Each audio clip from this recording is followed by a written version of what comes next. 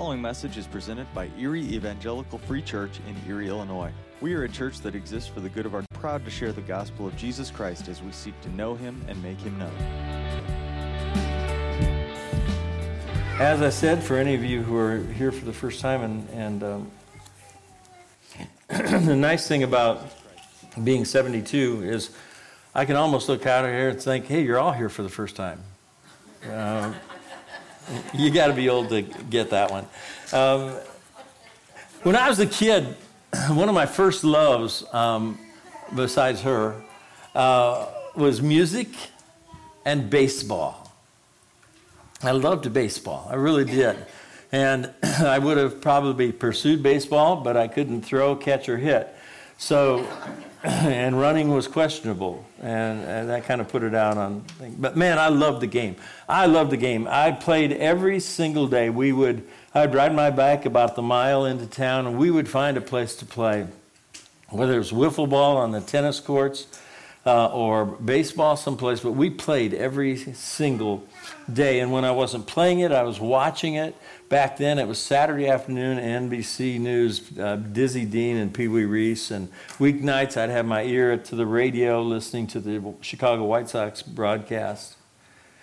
So winters became kind of long, and I come to understood what baseball legend Rogers Hornsby once said when he said, people ask me what I do in the winter when there's no baseball. I tell you what I'll do.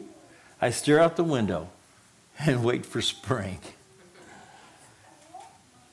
Yeah, I love baseball. It has a grace. It has an elegance. It's like a ballet on dirt and grass when there's nothing better than a ground ball hit up the middle with the bases loaded and everybody moving to their places and their position. It's just something special about baseball. And that brings me to T-ball. Got any T-ballers in here? All right, we got some T-ballers. T-ball is great.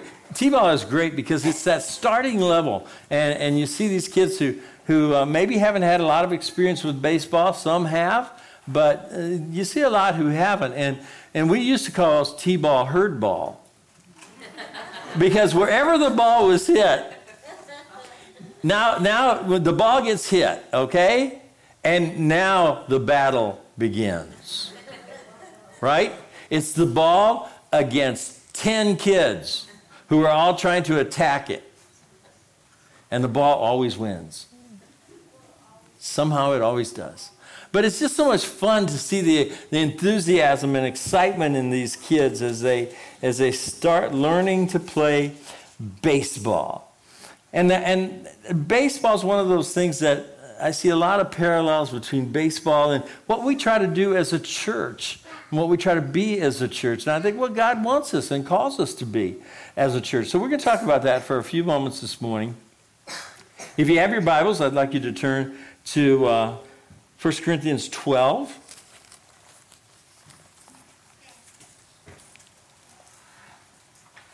Kind of a classic passage concerning the church and concerning who we are as believers.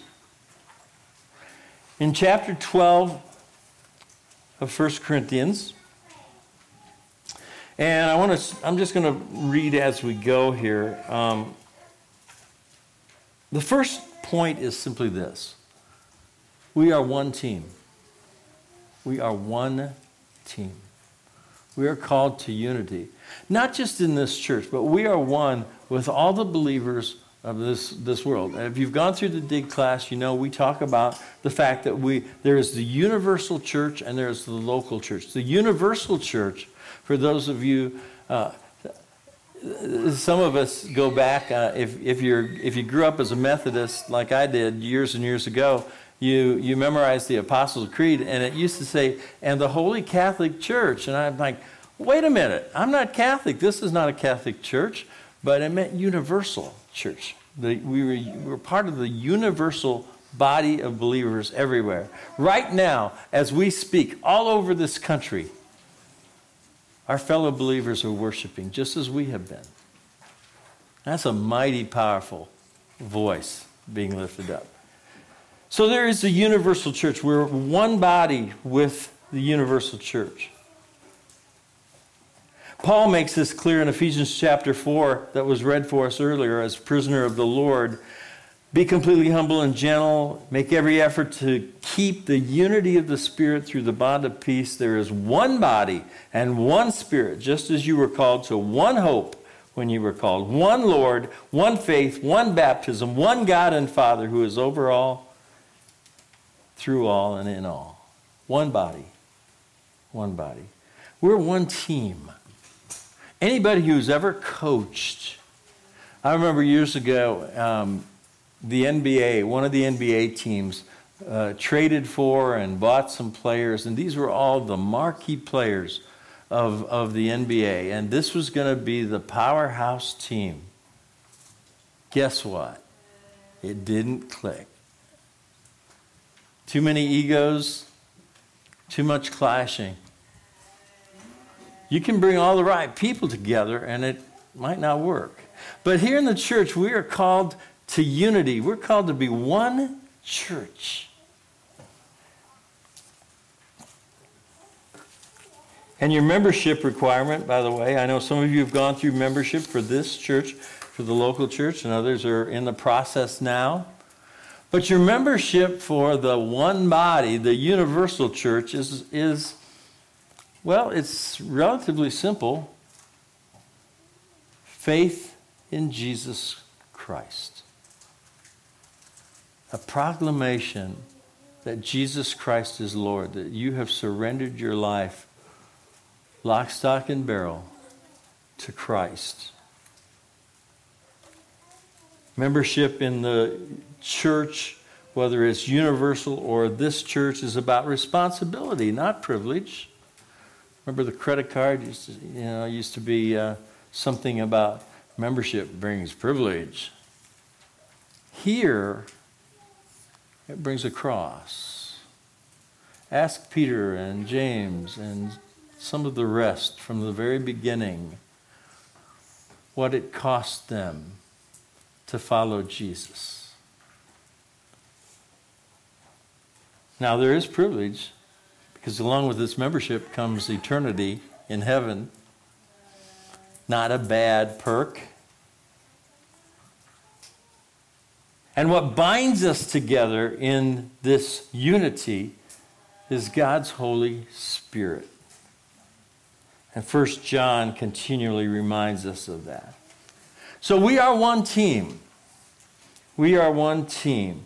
And that's exactly what Paul says, verses 12 and 13. The body is a unit, though it is made up of many parts, and though all its parts are many, they form one body. So it is with Christ. For we were all baptized by one Spirit into one body, whether Jews or Greeks, slave or free, and we were all given the one Spirit to drink. You see, we don't all have to look alike. We don't all have to come from the same place. We don't all have to be the same race. We don't all have to have the same backgrounds. We all don't have to be men. We don't all have to be women.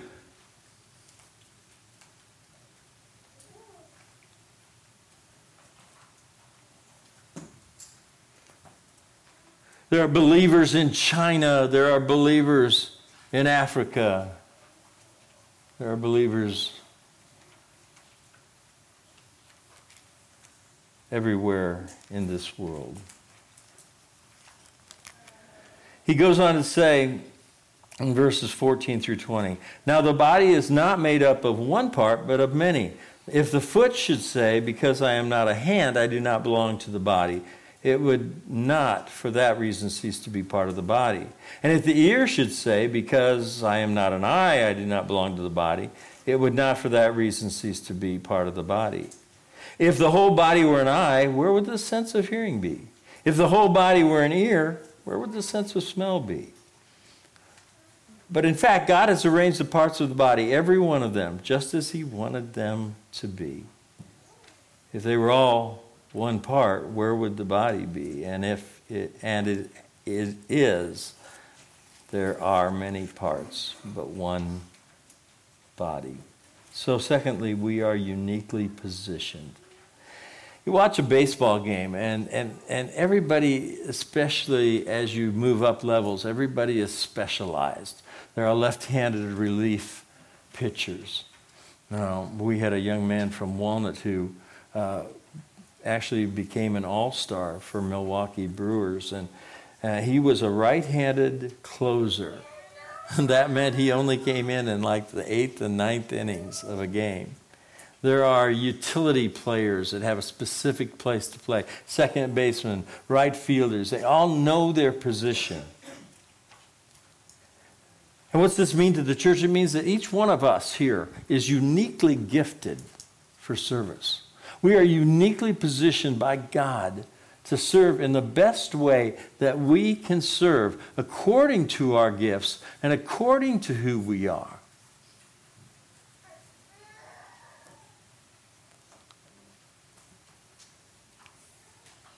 You're not all called to be pastors. We're not all called to teach Sunday school. Ask me about that. I have absolute respect, the most respect imaginable for anybody who teaches from the little ones on up through junior high. I subbed for her 1 week. I haven't subbed since. It's just not me. It's not what I'm gifted to do. And you may say, well, that's wonderful, but I don't know what I'm gifted to do. Okay, let me ask you just 3 questions. What do you love to do? What do you really love to do? Secondly, what do you do well? Talking about in the church and in the context of ministry. And finally, what do you do that blesses others? Some of you are incredible note writers. Some of you, when I get an envelope and I see your name on it, I just know I'm going to be blessed, that I'm going to be encouraged. Some of you have other ways of expressing your faith. We go on in verses 21 through 24. The eye cannot say to the hand, I don't need you, and the head cannot say to the feet, I don't need you. On the contrary, those parts of the body that seem to be weaker are indispensable. And the parts that we think are less honorable, we treat with special honor. And the parts that are unpresentable are treated with special modesty, while our presentable parts need no special treatment. But God has combined the members of the body. Okay, let's just stop right there. Third thing is simply this. We are each uniquely important. There is not a single person in this body who is not important to what God wants to do with this church. And you can say, well, you know what? Everybody else, there's plenty of people to take on the ministry of the church. I don't need to bother. You know what? We're like, I've said this many times before, we're like a big jigsaw puzzle. And if there's one piece missing, we're not a jigsaw puzzle. We're not a complete picture. Every single one of us here is important, from the youngest to the oldest. We all have a place and a part to play. No one is above another. The one who cleans bathrooms, who paints tables, who checks mouse traps are equally as important to the workings of the church as the pastor, the elders, the discovery group teachers. And if you think somehow, now listen carefully, this is the harshest thing I'm going to say to you probably, but if you think you're better, smarter, or more spiritual than anyone else here, I think you need to spend some time on your knees.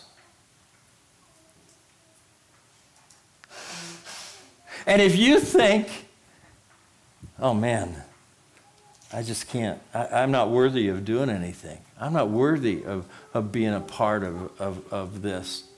You know what? You're probably the most worthy. You are important. You are important. No one is too big to do the smallest of jobs. I've shared this story before, and I love this, of Joseph Stoll when he was president of Moody Bible Institute. And he got in the elevator one morning, and and the cleaning woman was wiping the walls down. Well, she was a short woman, and the walls in this elevator were pretty high, and she couldn't reach them. So Stoll just reached down and grabbed the rag, and he starts washing walls. And pretty soon it got all over the campus of Moody that Dr. Stoll was washing walls in the elevator. Like that's beneath him. No, it's not. No, it's not.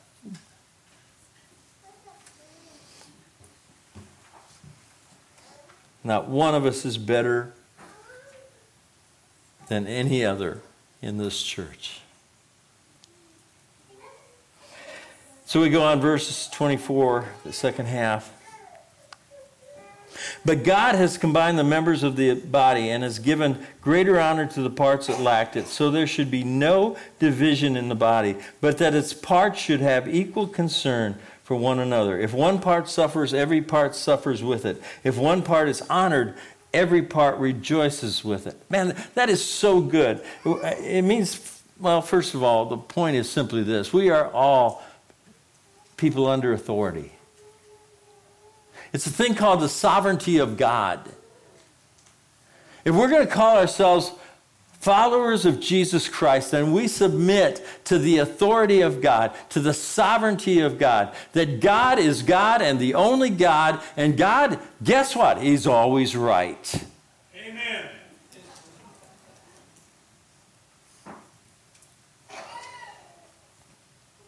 I remember a great song that just came to mind that Jonathan wrote early in his writing career, and it was about a friend of ours who, this wonderful girl that we just loved to death, and she was attractive, she was talented, but her self-esteem had kind of taken a hit somewhere along the line. And Jonathan wrote this song called "Not One Mistake," and it essentially was written to her for her.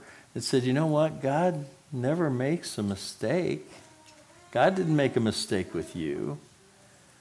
Some of you are sitting here right now and you're thinking, man, I'm too this, I'm too that, I'm too young, I'm too old, I'm too poor, I'm too busy. Whatever it may be that you are too of, guess what? God's still there. We're all under authority. In a baseball game, we're all under.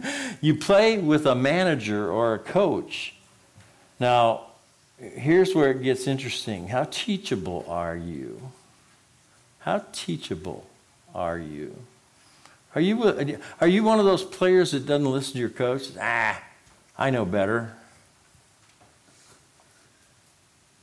Or are you one who is coachable? A good coach sees the big picture. He has control of who plays where, of what each person's role is. We're all under authority. From me, all throughout this congregation, we are all people under authority. And our God is that authority.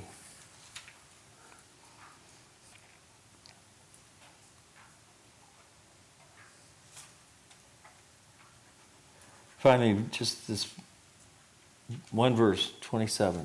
Now you are the body of Christ, and each one of you is part of it. We must be committed. We must be committed to the team.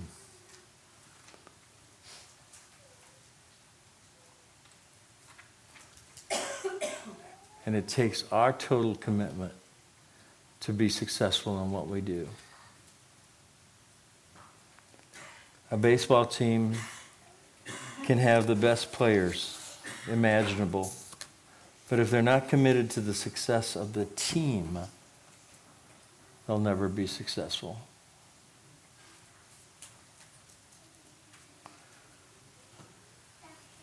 Let me close very quickly here with just I had a lot of favorite baseball players when I was growing up. Somewhere in a box of cards that got burned out, I had a 1961 Roger Maris baseball card. If I had that card, I wouldn't be here. I'd probably be in Acapulco, retired. But among the many players that I admired as a kid growing up, because these were your heroes, these were men that you idolized in a way. One of them was a guy named Yogi Berra. Some of you remember Yogi Berra. Not only was he famous for baseball, because he was a great baseball player. His records were amazing, but his statistics and the number of times he was elected to the All-Stars. But he had a way of killing the English language. Things like, when you come to a fork in the road, take it. You got to think that one through. And he had many others. But the thing about Yogi Berra was his loyalty, his faithfulness to the team. He was with the New York Yankees for 19 seasons. I'll guarantee, I don't think there's a player out there, maybe some of you who are baseball fans can tell me that, but there's no one, I doubt, that comes close to that in Major League Baseball today. That kind of loyalty is long gone. It was sold out to money and everything else. But Yogi Berra stayed with the New York Yankees for 19 seasons. Another one was Cal Ripken Jr. Cal Ripken Jr. played in 2,632 consecutive games, a record I'm pretty sure is never going to be broken. Because he played once with a dislocated disc in his back. He said, I just went to the ballpark every day. I showed up. And I loved what I did. I played for the love of the game, whether I was hurt or not. I think there's a lesson in that for us as a church, that we need to show up more. We need to be better at our commitment to one another and our commitment to God's church.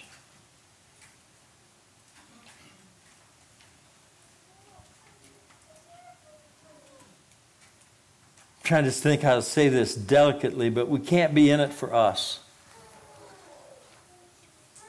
Rick Warren wrote that incredibly popular book, The Purpose-Driven Life. And the first words were simply this, and a lot of people just skipped over the first words. The first 4 words were, it's not about you. This church is not about any one of us. It is about all of us. Even more so, it's about all of them. It's about us being a witness in this world. These are the days of Elijah. Imagine just how crazy this world might get. And in the midst of it, we are going to stand strong and firm and faithful. We're going to stand and be pro-life no matter what comes down the pike. We're going to stand for biblical values and biblical truth no matter what.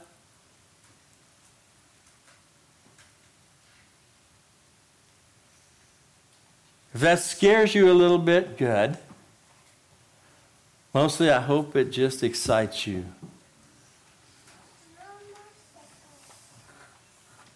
We're going to play for the love of the game, for the love of the mission that God has given us. Because our God is a great God who has given us more than we can ever imagine, more than we could ever think about repaying. You and I, we talk about the gospel every single week here because it is important, because you never know when there's one person sitting in here who may have sat in church for years and maybe heard the gospel over and over again. I was a kid. I would sit with my dad and watch Billy Graham crusades constantly. And I would hear those invitations and George Beverly Shea singing Just As I Am. But it wasn't until I was 27 years old that I responded to that gospel. Maybe God's speaking to you this morning. You need to talk to somebody. You need to talk to me, or our elders are here, others in this congregation who would be glad to take you deeper.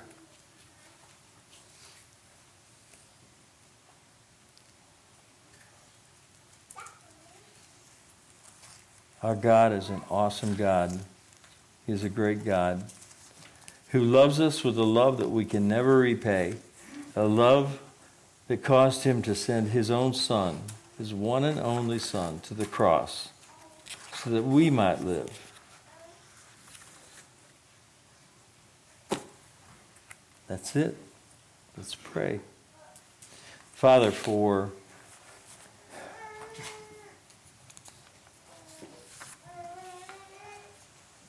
your gift of life that you have given us.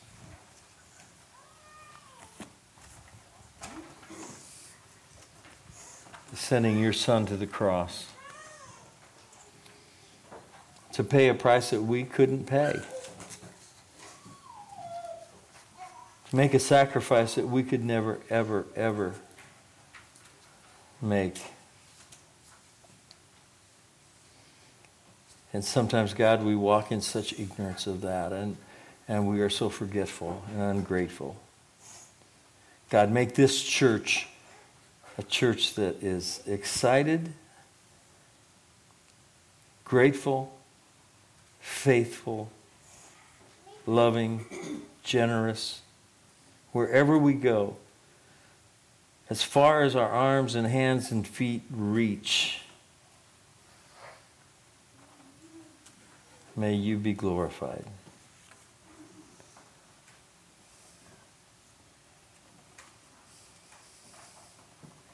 Father, we thank you, we praise you, and we love you. In Jesus' name, amen. Thank you for listening to this week's message. If you'd like more information about Erie Evangelical Free Church or our ministries, please visit www.erieefree.com or join us in person at 1409 16th Avenue, Erie, Illinois.